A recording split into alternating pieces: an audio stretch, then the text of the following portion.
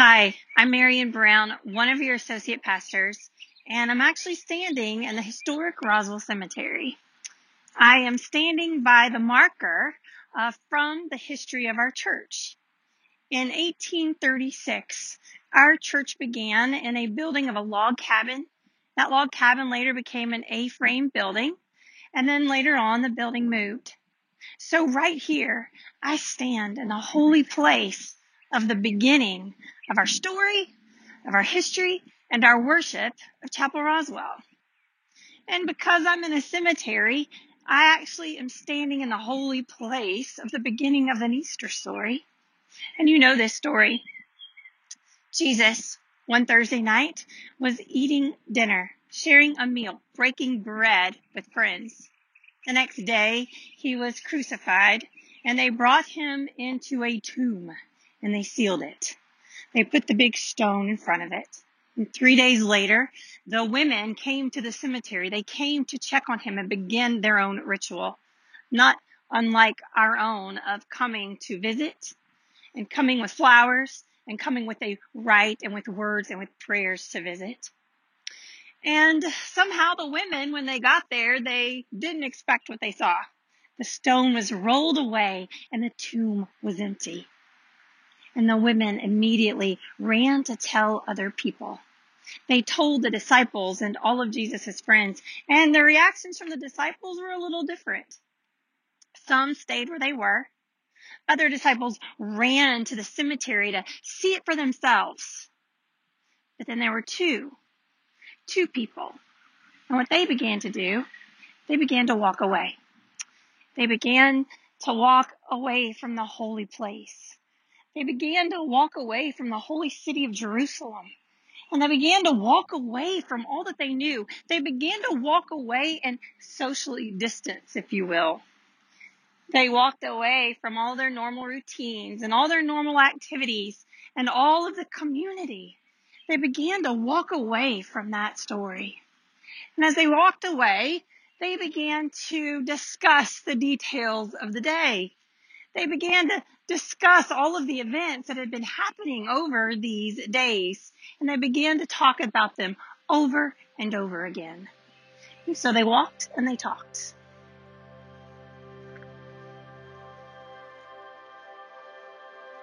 While they were talking and discussing, Jesus himself came near and went with them, but their eyes were kept from recognizing him. And Jesus said, "What are you discussing with each other while you walk along?" And they stood still, looking sad. Then one of them answered him, "Are you the only stranger in Jerusalem who does not know the things that have taken place these days?" Right now, everyone in the world is talking about COVID-19 restrictions and regulations.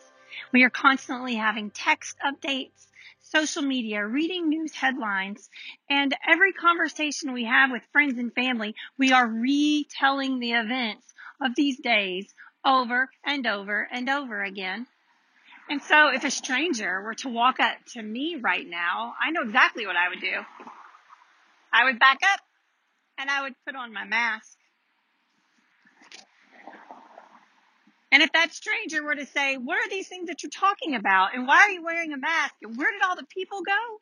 I don't think that I would recognize that either. Because no matter where you are, no matter what situation you are in a place where COVID-19 is changing our story and our history and our worship. We are on our own 7-mile journey to Emmaus. We are on, like the disciples, our road to Emmaus. I'm walking here on Canton Street.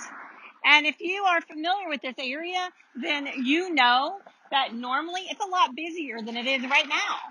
Because no matter what time of day you are out, there are people everywhere. There are people walking and exercising, and there are people eating, and they're here having a good time. There are people who come here for anniversaries and for parties and for birthdays and celebrations. People come out of town to be on Canton Street, and then some people just come for date night and family night. This street is always a lot busier with people finding parking or waiting for a table to eat outside. If you're not from here, then Probably there's a road wherever you live that doesn't look quite the same anymore. There's less activity, there are less people, and thankfully in Atlanta, there's a little less traffic. And so here we are, like the disciples. And like the disciples, we are walking away. We are walking down a familiar road, and we are talking about the events of the day. Yet somehow, the people and the places are unrecognizable. Now, I have to be honest, part of the unrecognizable to me are the masks. I'm still getting used to the mask, so please hear me say you need to follow CDC guidelines and always wear your mask and your gloves. I've had to get used to my mask. A few days ago, I actually had to go to the grocery store. I had a few things to pick up in between my pickup dates, and I pulled into the parking lot, and there were several other people that pulled in as well.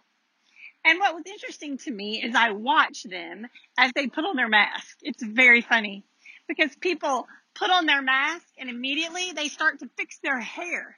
They took down that visor mirror, they adjusted their rear view mirror, and they began to put their mask on and just fix themselves a little bit and make sure it all looked good and put their baseball cap on straight. And I thought, how funny is that? We're not going to be able to recognize you anyway.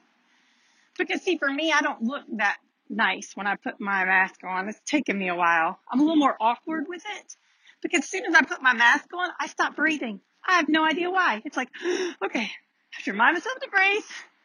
And all of a sudden, it's like I can't see anymore. And as you can tell, my eyes are not covered, but somehow I started those little jerky movements. Like, okay, where is everything?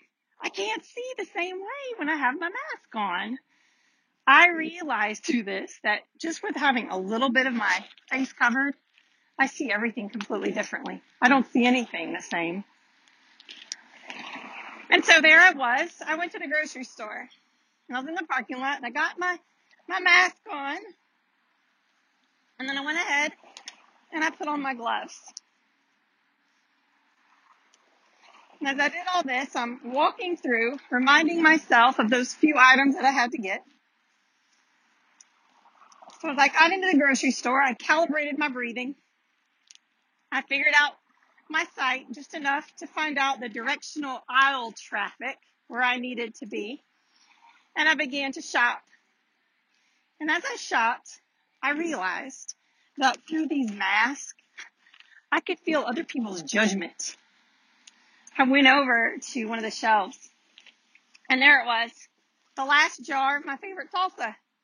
And so what did I do? I grabbed the last jar of the salsa, and out of the corner of my eye, I turned, and I could see this woman scowling at me in judgment. I could feel her scowl through the mask. I go on to the next aisle, and I wait patiently. And I waited as the man finished his selection. And when he did, he turned to look at me, and he said, "Thank you," in a way. He didn't say a word, but I could feel it. Somehow, through the mask, I could feel these emotions from strangers. Of course, then I went to the checkout, finished shopping, and I began to make my trek back out of the parking lot, or back into the parking lot. And so there I am, pushing my cart, just walking along, and I hear behind me, hey, how's it going? So, of course, I turn around a little bit. I'm like, who is she talking to? I almost thought I was a little embarrassed for her, but she just keeps talking to me. I had no idea who she was. And I was just talking. I'm like, okay, yeah, doing great. Well, I got over to my car, and at a safe distance, I went ahead and I took off my mask. And as soon as I took off my mask, I realized the whole time I'd been talking to my neighbor, my next door neighbor. As they came near the village to which they were going, he walked ahead as if he were going on. But they urged him strongly, saying, "Stay with us, because it's almost evening and the day is now nearly over." When he was at the table with them, he took bread, blessed and broke it, and gave it to them. Then their eyes were opened and they recognized him, and he vanished from their sight. They said to each other, "Were not our hearts burning within us while he was talking to us on the road?" It's almost as if their masks were lifted and they could see again.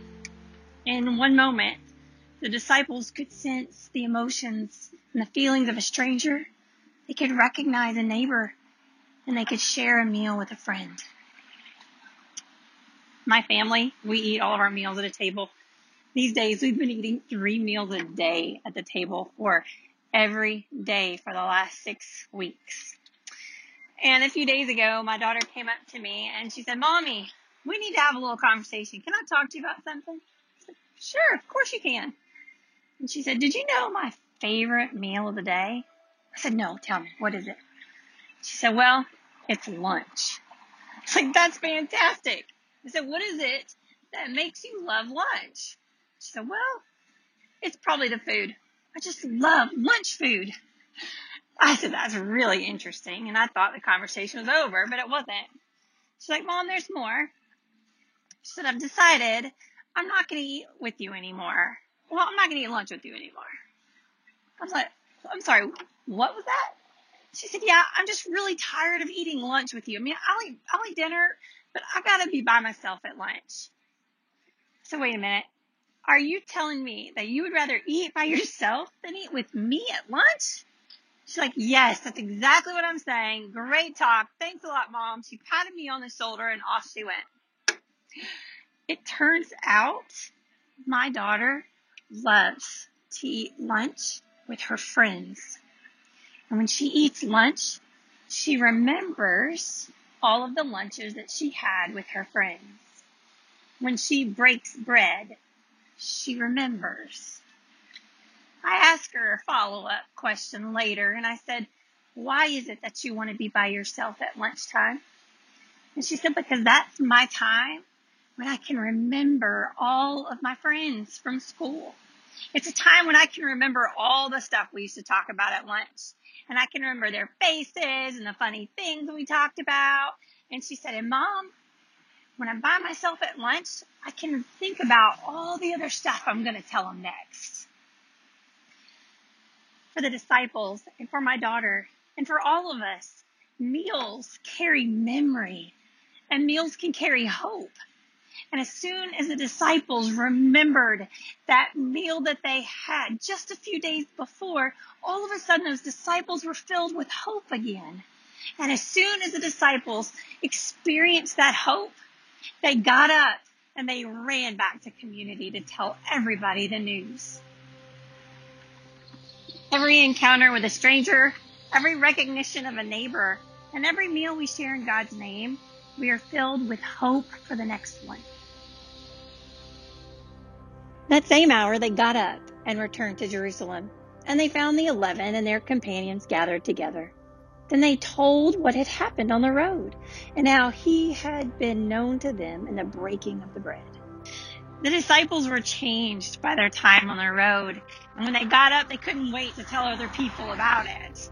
We too are going to be changed from our 7-mile journey of COVID-19. And when we get back to life, I have absolutely no idea if we're going to recognize it or not. But I know one thing. I will never be able to go to the grocery store again and see it the same way. I'll never be able to walk down Canton Street and see it the same way. After we've been watching our children learn, we now will begin to support them in different ways. Now that we've watched our spouses work, we understand now how to support them differently. Now that we have watched people celebrate milestones and anniversaries and birthdays without having all their friends and family around them, we will have an impact on our relationships. After watching people grieve deaths without having that support group they needed around them, we will be present for one another in new ways. And now, after watching all of the creative and amazing ways that people are connecting, everything about our lives we should see differently. And we should see God in all of those things. I am looking forward to a time when the mask can be lifted and we can all sit around a table again. And I cannot wait. I hope that you get up as fast as you can, take all the mask off, and run. Run back to the holy place. Run back to your community of faith so that we can tell each other all about the things that happened on the road. I look forward to officially becoming your lead preacher in July 1st. And so now we end our walk, same place we began our walk. We stand in our own holy place. We stand in that holy place of our story and our history and our worship as Chapel Roswell.